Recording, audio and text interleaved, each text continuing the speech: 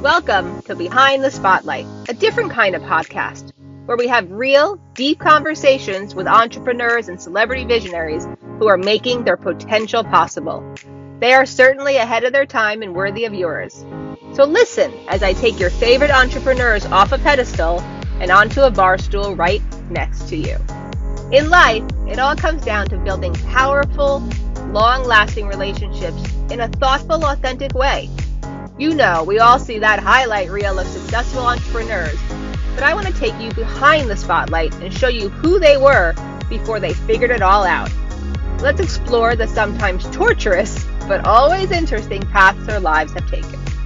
So I'm Beth, speaker, author, entrepreneur, and a magnetic business mentor. I help entrepreneurs to strategically prepare their business and gain exposure through collaboration and media so they can make their mark on the world. I'm a huge believer in the power of potential to catapult your life forward. So join me as we explore stories of some of our favorite people leveraging their past to make their potential possible on Behind the Spotlight. Carmelia, thank you so much for coming on Behind the Spotlight. I am so excited to speak with you. Thank you for having me. I'm excited to be here. And because I think what you do is so exciting. You know, I've been married a long time, so I live vicariously through your social media posts. Thank you. I hear that a lot from married people. Well, because it's very exciting, you know, and I think that, you know, one of the reasons I wanted to have you on is because I wanted to learn a little bit more about you, because I know you have 3 kids of varying ages, especially a little one, and we're the same age. And my thoughts about having a little kid is great for about it. Like, I'll borrow yours and give it back. But she's 4, right?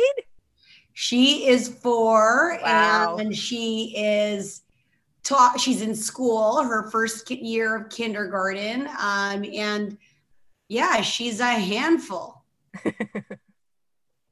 Well, what was it like having a baby? So, you know, after, because your kids are what, 21 and 6, like you have teenagers and I have teens. I have an adult. By the end of the year, my 2 older kids will be 22 and 16 respectively.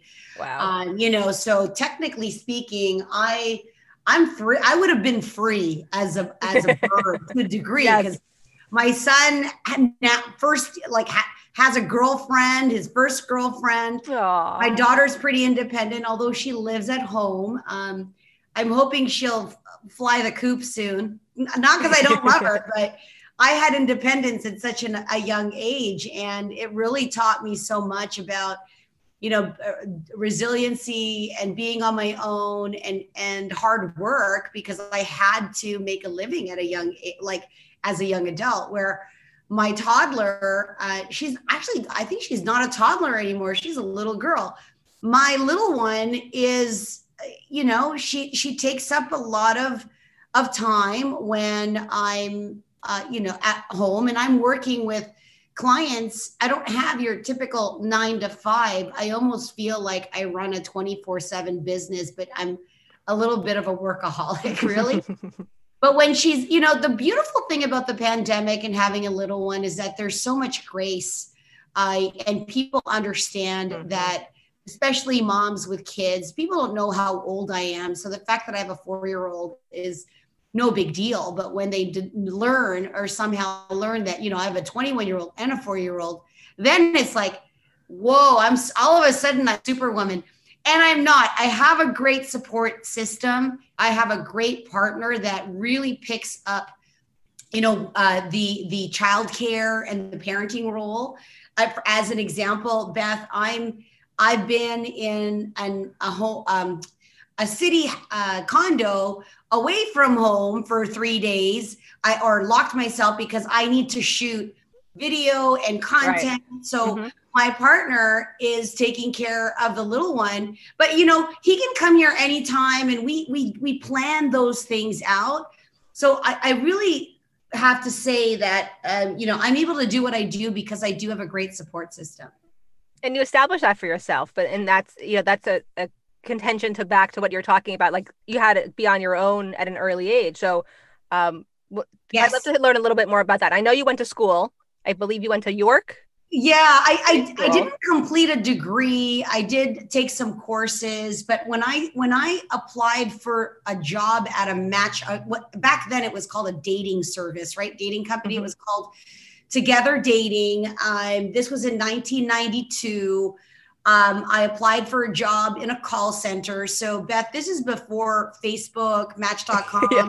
social media. Yeah, before media. This is like before. I don't think I had a phone yet in 1990. No, all Yeah, we right? had was a phone. I don't think we had dial-up. We didn't Yeah. have internet. Like we didn't Right. have internet. Well, what So made you want to apply to that, to being a dating? Say that again. What made you apply to be at that call center? What about that interested you at that young age? It's because an ex-boyfriend was working there, and we ran into each other. And I don't know if he called me or they were hiring, because back then, like I was a telemarketer. Okay, they hired telemarketers in the like a whole room, because a bunch of them would leave. It was like a revolving door when you worked at a call center, because it's not for everyone to sit in a room and pick up the phone and dial. And in addition, you're talking about relationships. So it was very much a sink, swim training protocol when I worked. And the beauty of it is, I'm a very social person. I'm a very inquisitive person. So this role was made for me. And perfect. I would be like, I get paid to talk to people about their love life? Like, really? This is the dream job. So, and I was, not 20 years old, I think 19, 20 when I first started. And I wasn't even qualified to talk about relationships. I hadn't really had any serious relationships. Most of the people that I was talking with were older, professional, mature.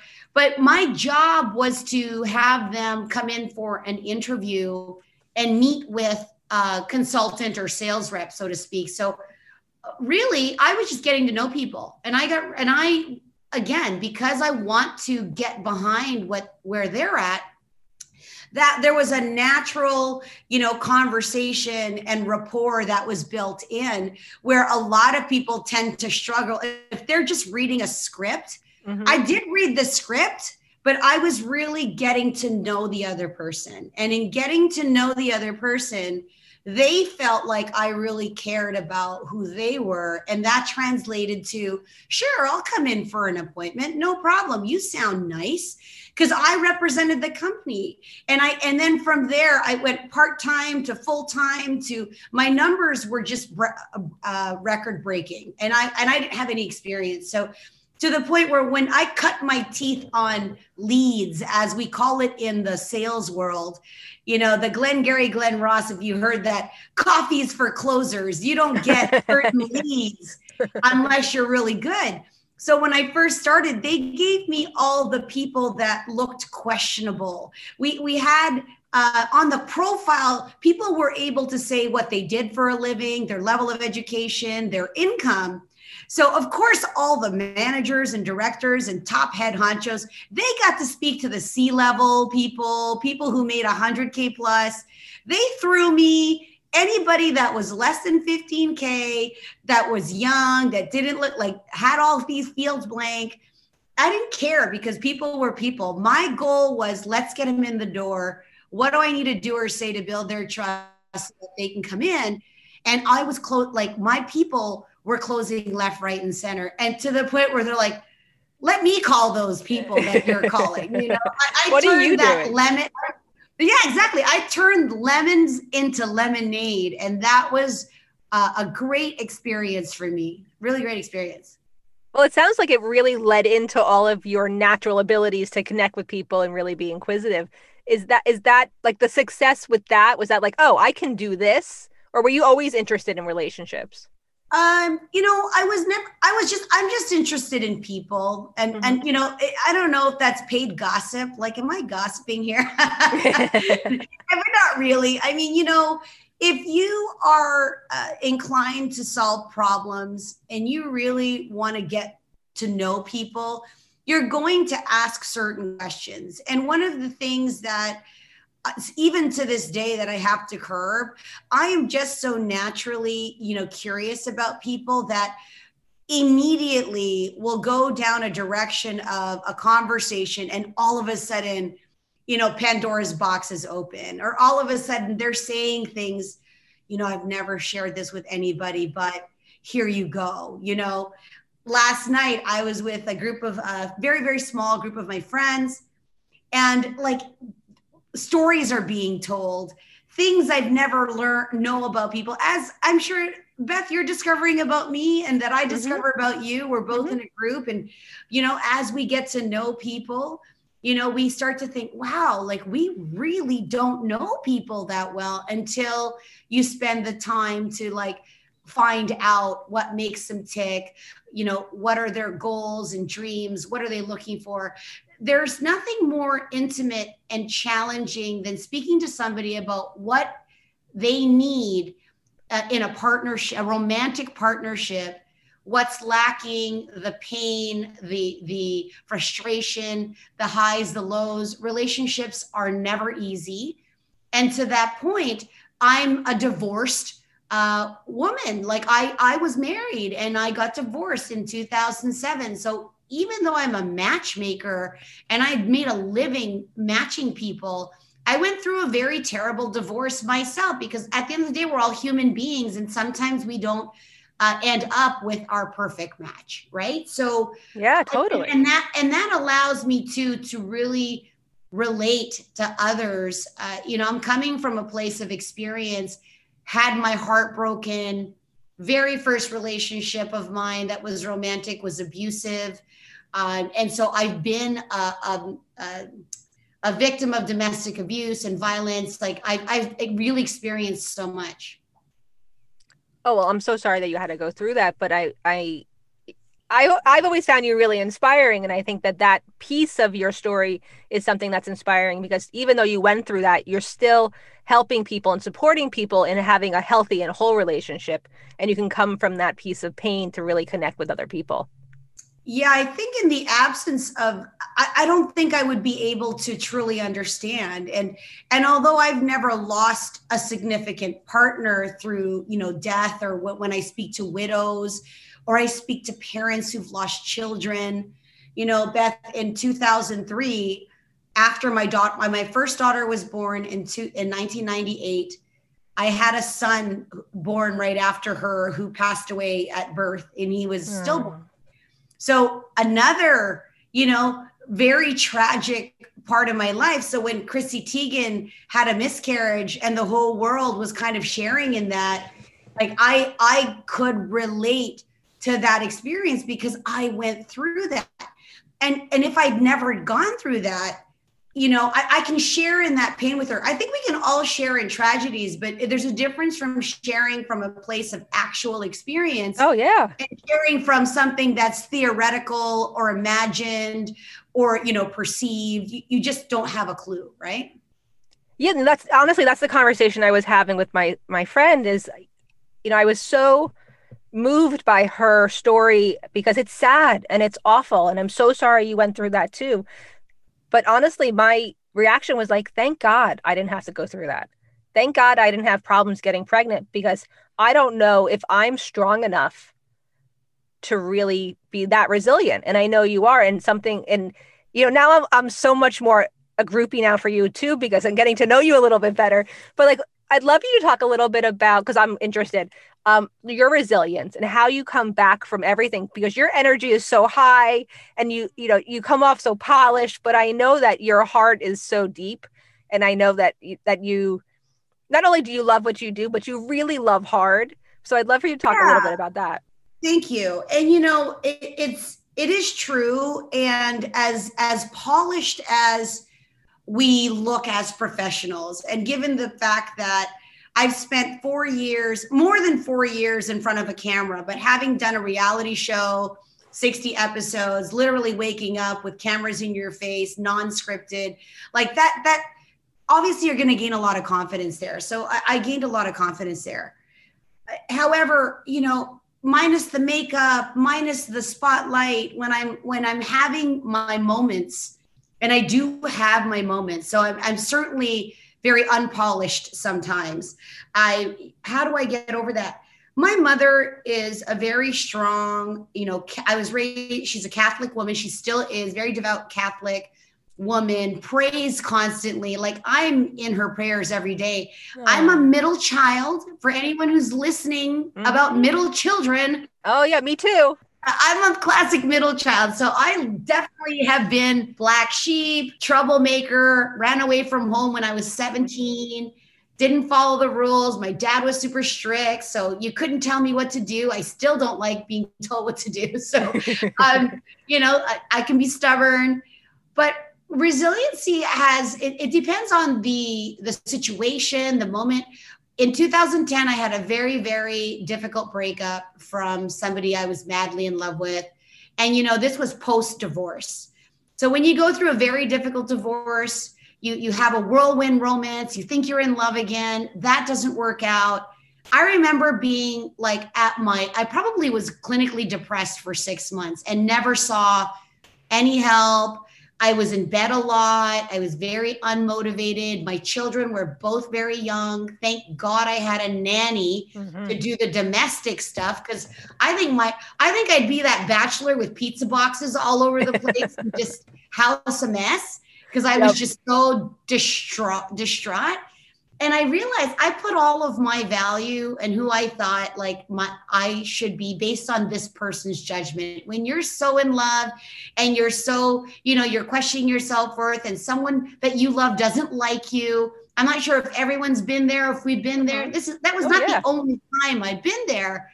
But I remember feeling so defeated, calling my mother, and my mom literally said, "What?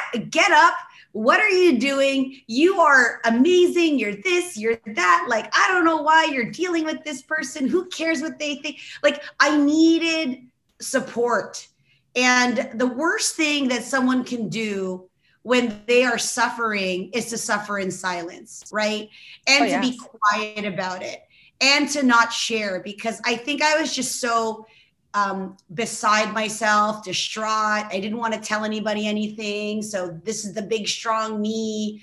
I'll deal with my own problem. But it left me in a lot of isolation, and so I would strongly advise to anybody that is going through something is to definitely, if you can afford and have access to professional help, that's the first step I would go.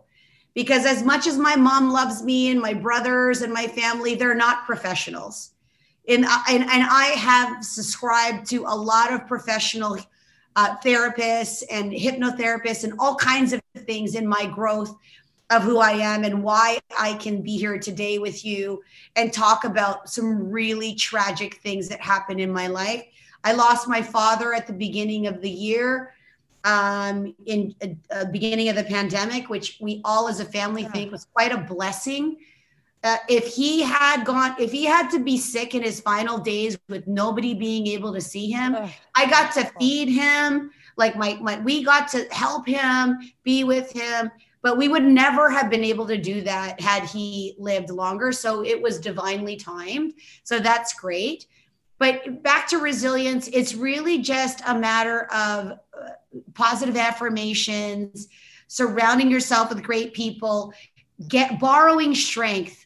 When you don't have the strength, other people do. It's okay to feel like you've got nothing left. I mean, when you've got nothing left, you've given it all, right? But if that opinion of yourself is based on someone else's opinion or someone else's words, that's where I would really try to, eliminate that language or those thoughts about what people think of you. Because often someone's view of you, that doesn't matter. It's really your own view. So if you share that view that person says you're worthless, you're ugly, you're no good, and you believe that, well, that's the challenge right there. It's really doing the work to say, how can you, what are your strengths? What are you capable of? And even if you can't be anything but grateful that you can breathe, that you have vision, that you can hear, like the littlest things, you've got, 10 fingers and 10 toes. Like some people don't have that. Like some people do not have 10 fingers and 10 toes, arms. Back to basics. Yeah, basic stuff. So it really requires to be in the spirit of gratitude and ask, what can I be grateful for right now? I love that advice. And everything you're saying is really resonating with me. I had a couple years ago, some heavy traumas all in like a very short amount of time. And I did too. Kids go to school. I was in bed watching TV. Kids came home. I made I was only up and around when people could see me. And if somebody was to look at me or to talk to me, they think I was fine because, like you, I'm going to put myself with you. We're very strong women, and we're middle children, who are strong. And I think it's really hard I know it's hard for me, and it sounds like for you too, before you can get to that place, to say, hey guys, I need help, or to ask, even just asking for help, or acknowledging that, like, hey, you're not okay. You need to go find somebody who can help you be okay is really, really hard. One thing about being a strong woman and labeling ourselves as strong women is we can often not allow for the grace to be vulnerable, to drop the ego, to ask for help, to be worried about what other people think.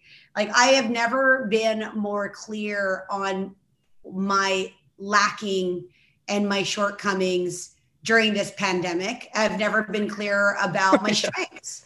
Like, I've never been clearer equally about what I'm really good at. Like, I know what I'm really good at. I know what I'm really bad at. Like, they're both in my face every day. And so some days I am hanging on by the thinnest thread. That's not the day you want to talk to me. Today's not the day. I'm good. But there are times where I might be on a podcast. This is one of the things about my resiliency is I'm a great actor. I'm not really an actor, but when push comes to shove, if I need to perform and that performance is going to help others, that's where I really draw my strength from. It's just to be like, being depressed is almost a selfish behavior to a degree. Because nobody, you're not benefiting anybody in that state, right? I'm not meaning that for those who can't control it, right? Like I said, somebody asked me the other day, what's the best advice you can give to somebody going through a breakup?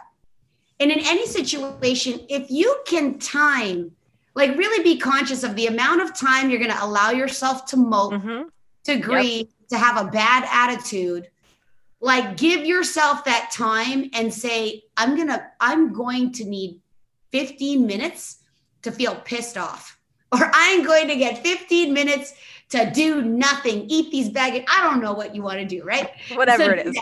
Whatever it is. So just give yourself that time and then just stick with it, right? Like you've had your time, move on to the next thing. Something my partner recently adopted is rather than, and this was a conscious effort, let's say I upset him. His normal reaction to an upset would be to match that upset with an equally forced upset or even worse upset. But what he's done is if I'm upset at him or there's an upset, he does something 10 times positive. So if I get mad at him for something, he goes and he cleans my closet, or he'll go and he'll do something ridiculously, something that he knows I'm going to be like, I can't get mad at. Right. Like literally this happened the other day. I was upset about something and I think he did all the laundry, folded it, put it away. And he's like, I told you, you get upset, I'm going to do something in kind, like super opposite of that, like just positive against my negative behavior. I love that he did that. That's so amazing. Is that his love language also? Like is doing part of his love language? His love language is words of affirmation. My love language is acts of service. So he's speaking to my love language when I'm upset. Isn't that brilliant? Yes. I think that's so brilliant. And he's angry doing it, Beth. It's not like he's happy to do it, but that's his response. Oh yeah? Watch me cook you dinner right now. Like it's just like, it's so great. He knows how to handle you now. It's been a while. He knows how to diffuse it and to make it work for you. I have to say though, that is the quickest way to diffuse my anger. Yeah. He's not meeting me. I'm at level 100. Okay. I'm a all or nothing kind of girl. I'm explosively happy, and I can be explosively upset. So a little insight there. There is, I don't know, there's part, not that I say there's a little spicy in me. There's part Latin in my roots. Your lineage. Yeah. What sign are you? Are you a Gemini? Are you a Sagittarius? I'm an Aries. Aries. Makes more sense. Okay. Yeah, I'm an Aries. And he's he's actually a Sagittarius, November 26th. I think he's Sagittarius. Mm-hmm. But yeah, so when he does that for me, I can't get upset about it. It's so brilliant. It's actually so is so freaking brilliant. Yeah. I really love that he does that. My husband's is also its acts of service and mine's affirmation. So we have the opposite. So when I'm upset, he definitely does the laundry also. But so talking about relationships, I'd love to get more into like your matchmaking, which I find so interesting. Not only because I haven't dated in 22 years, but also because I love the celebrity matchmaker part of it, because I'm always into celebrities and see what they're doing. But like, what would you say your specialty is? Because matchmaking is, if someone's not really understanding what you do, can you explain it just a little bit? I think the opportunity to really hear and listen for what somebody needs in a partner is important. And the idea as well that I will be extremely open and communicative if I feel like there's something standing in the way of this person's success. I'm okay with having difficult conversations. And I feel that I am able to resolve conflict in a way where we both feel like we were heard and that our feelings were addressed. It's not always that way when you're dealing with people. And when it comes to matters of the heart, I have to say, Beth, people are quite fixed and quite rigid at times in who they think they should be with. And sometimes there isn't an alignment with who I want to recommend and who they accept. And I'm often perplexed when I put a match together, thinking this is a great match for all the right reasons. Other words, lifestyle is a match, attitude, values, goals, physicality.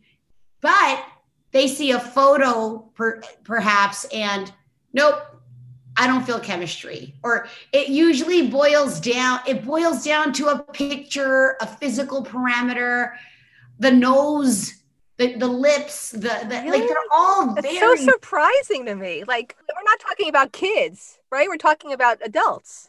We are talking about adults. 30, 40s, yeah. I'm assuming. 40s, 50s, 60s, 70s. I have a client. I have a CEO client in his 70s who is one of the pickiest people I've ever met on the planet, who has declined 90% of the people that I've matched him with because he's not attracted to a picture or it's just not working for him. And I'm not him. So, I mean, I can't be faulted for the fact that he doesn't like, you know how there's many different types of apples? And to me, they're all apples, right?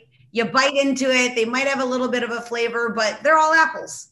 He wants, if it's a Royal Gala apple, like the perfect circumference and size, like it's gotta be that apple, right? And, and I don't make apples. Like I work with people that come in many different shapes. Real people. Sizes, so real people. So really, I'd like to focus on the things that truly matter. Attraction is undeniably an important aspect to romantic connection. Yeah, it's undeniable. And I really want to encourage people to give themselves the opportunity to challenge their own, judgment when it comes to compatibility and chemistry. because I cannot fall in love with like a picture. Right. There are so many things about a human being, from body language to scent to touch, aura, energy, a vocabulary, voice. There are so many things that impact that. So I think it's a real disservice and a real miss when someone says no before meeting because of a belief that they have about who they should be with. Right. The belief in who they think it is versus their wanting to be in a healthy relationship is stronger. Correct. Well, yes, because, and then the other aspect of, well, I can wait. Now, with respect to my client who's in his 70s, that's very picky. Although he is very picky, he gets that he is very picky. So well, that's good. It's something he's aware of. The frustration would happen if somebody believes that they're not picky and they really are, and what they've been doing is clearly not working. For example, I have been trying to, quote unquote, lose weight, get fit, get in shape, whatever it is, during the pandemic. And until I literally made a decision to hire a trainer, to do what he says, whether I like it or not, and follow the program, I wasn't getting any results. You cannot get results. I wasn't getting results doing it my way, because my way is I'll work all day and I won't exercise. Right. That doesn't work. No. Yeah, I'll work all day and I won't exercise, right? But for my sanity, for my energy, for my happiness, I now have created a habit and pattern to crave physical interaction, exercise, like challenging myself. It took a long time to do that. And so, but I also found somebody that I could listen to, that got me. I work with so many different trainers, but my trainer right now is actually an old high school friend. He's known me since I was 14 years old. So he knows the real you. He knows the real Carmen. He knows That's me. That's awesome. Yeah. So if someone's listening, who's an ideal client? What's an ideal situation for someone to come find you? Because I know you work with elite singles. Yes. And I love the motto that you have that I saw that is like, do things for more people. And I love that point of view from you. I really gravitate towards single entrepreneurs and any profession, anyone who would describe themselves as a busy professional. And that's a very wide range. But because I'm an entrepreneur at heart and I work with a lot of entrepreneurs, there's a different lifestyle of an entrepreneur than there is somebody who works a 9-to-5. And that does not mean that I don't work with men and women who have a 9-to-5 job, right? So the only qualification really is that you consider yourself a busy professional. You are financially stable, emotionally stable. Believe you have realistic expectations. And by emotional stability, I'll qualify that, Beth, because we all deal with things that you're at a point in your life where you can welcome an emotional connection and you're ready to date. In fact, you're beyond ready to date. You're ready to enhance your life with a life partner, because we go through stages. I'm not for you if you're on the verge of breakup. Now, I could coach you, difference, but we're talking about matchmaking. Matchmaking is at the point where you've done the work, you're clear on what you're looking for, you want connections, and now you're looking to meet someone on the same page. That's when we can work together. Okay, so that makes a lot of sense to me. So I wonder, what do you think of all of these married at first sight, or the one that you get married without even seeing the other person? What do you think of all those reality shows, especially coming from a reality veteran? I'm so glad you asked that, because one of my good friends, his name is Paul Brunson. He's a matchmaker. He was just on Married at First Sight with another in the UK. Married at First Sight did the UK version. It was the first time they employed professional matchmakers to match these people. Right. So they have a 75% success rate from the matches that were matched by matchmakers. So do I believe in, being married at first sight to somebody who's not, you've never ever met? No, I think that's a crapshoot. I think it's 50-50, hit and miss. Can you try your best to, match up those personality traits? Because Beth, I have access to tests like instant chemistry, which is a DNA genetic compatibility test that I could have both couples take. Use that. Yeah. Really? Yeah, it's called instant chemistry. Instantchemistry.com. You can do it with your husband. I don't know if that's a good idea. No, but it's not meant to say you should break up, but it actually highlights for you the areas of potential conflict and the areas where you really are a match. Biological compatibility, neurological compatibility, and chemical. I think it's bio, neuro, and emotional. So the psychological compatibility. That's fascinating. I have to look that up. Yeah. Wow. It is fascinating. I actually appeared on the Love Goals. It's an Oprah Winfrey show to read the biochemistry and compatibility of this test to 5 celebrity couples that were in like relationship conflict. When I read their compatibility scores, and all of which, by the way, were all 75% or more. So they actually had a high degree of compatibility. They just didn't understand each other. Why did somebody behave this way? They're actually genetically prone to worry, or they're genetically prone to emotional stress, whatever it is. Like, these are all in the genes. We actually can measure that. So if we have things like that, and we're taking real consideration into what both parties deem to be long-term relationship, including where they live, their lifestyle, the impact to family, there are many of those ingredients. So I think it's viable that you can do that if you do that much work. Do I think that shows in reality TV like look into all of that? I think they say, okay, attractive guy meets attractive girl, same body height, looks good in a picture. Let's see what happens, right? So I think, most of it, totally, correct. Yeah. So yeah, I think it's great entertainment, but I'd never advise somebody to get married to someone that they just met.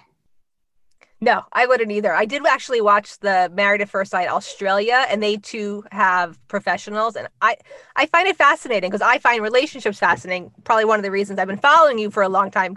I wanted to get into what you're doing next. Well, I am working on a few television projects that are yet to be discussed and disclosed, but I've casted for a few exciting new reality TV shows that I hope I'll be able to participate in and be involved in 2021. I recently launched a digital matchmaking school. So for anyone who's listening that might be interested in a career in helping people find love or becoming a dating coach or a matchmaker, I've launched matchmakingacademy.com. It is a digital school where you also get a year of mentorship with me to help you launch your love business. And that's what I'm up to, aside from managing my home with the kids and just trying to put it all together. Yeah. That's amazing. Well, I my first thought when you said that was like, maybe I should be a matchmaker next. I love all the stuff you're talking about. I really do. And it's when you said earlier, it resonates a lot with me because first I was a nutrition coach for a long time and now business and publicity, people tell me their stuff and I love it. And I find that I'm able to turn it around and mirror for them and really find solutions. So I really connect with that. And I love the stories. There are so many matchmakers that are former attorneys, former HR recruiters, former health professionals, mental wellness professionals, fitness professionals, consultants.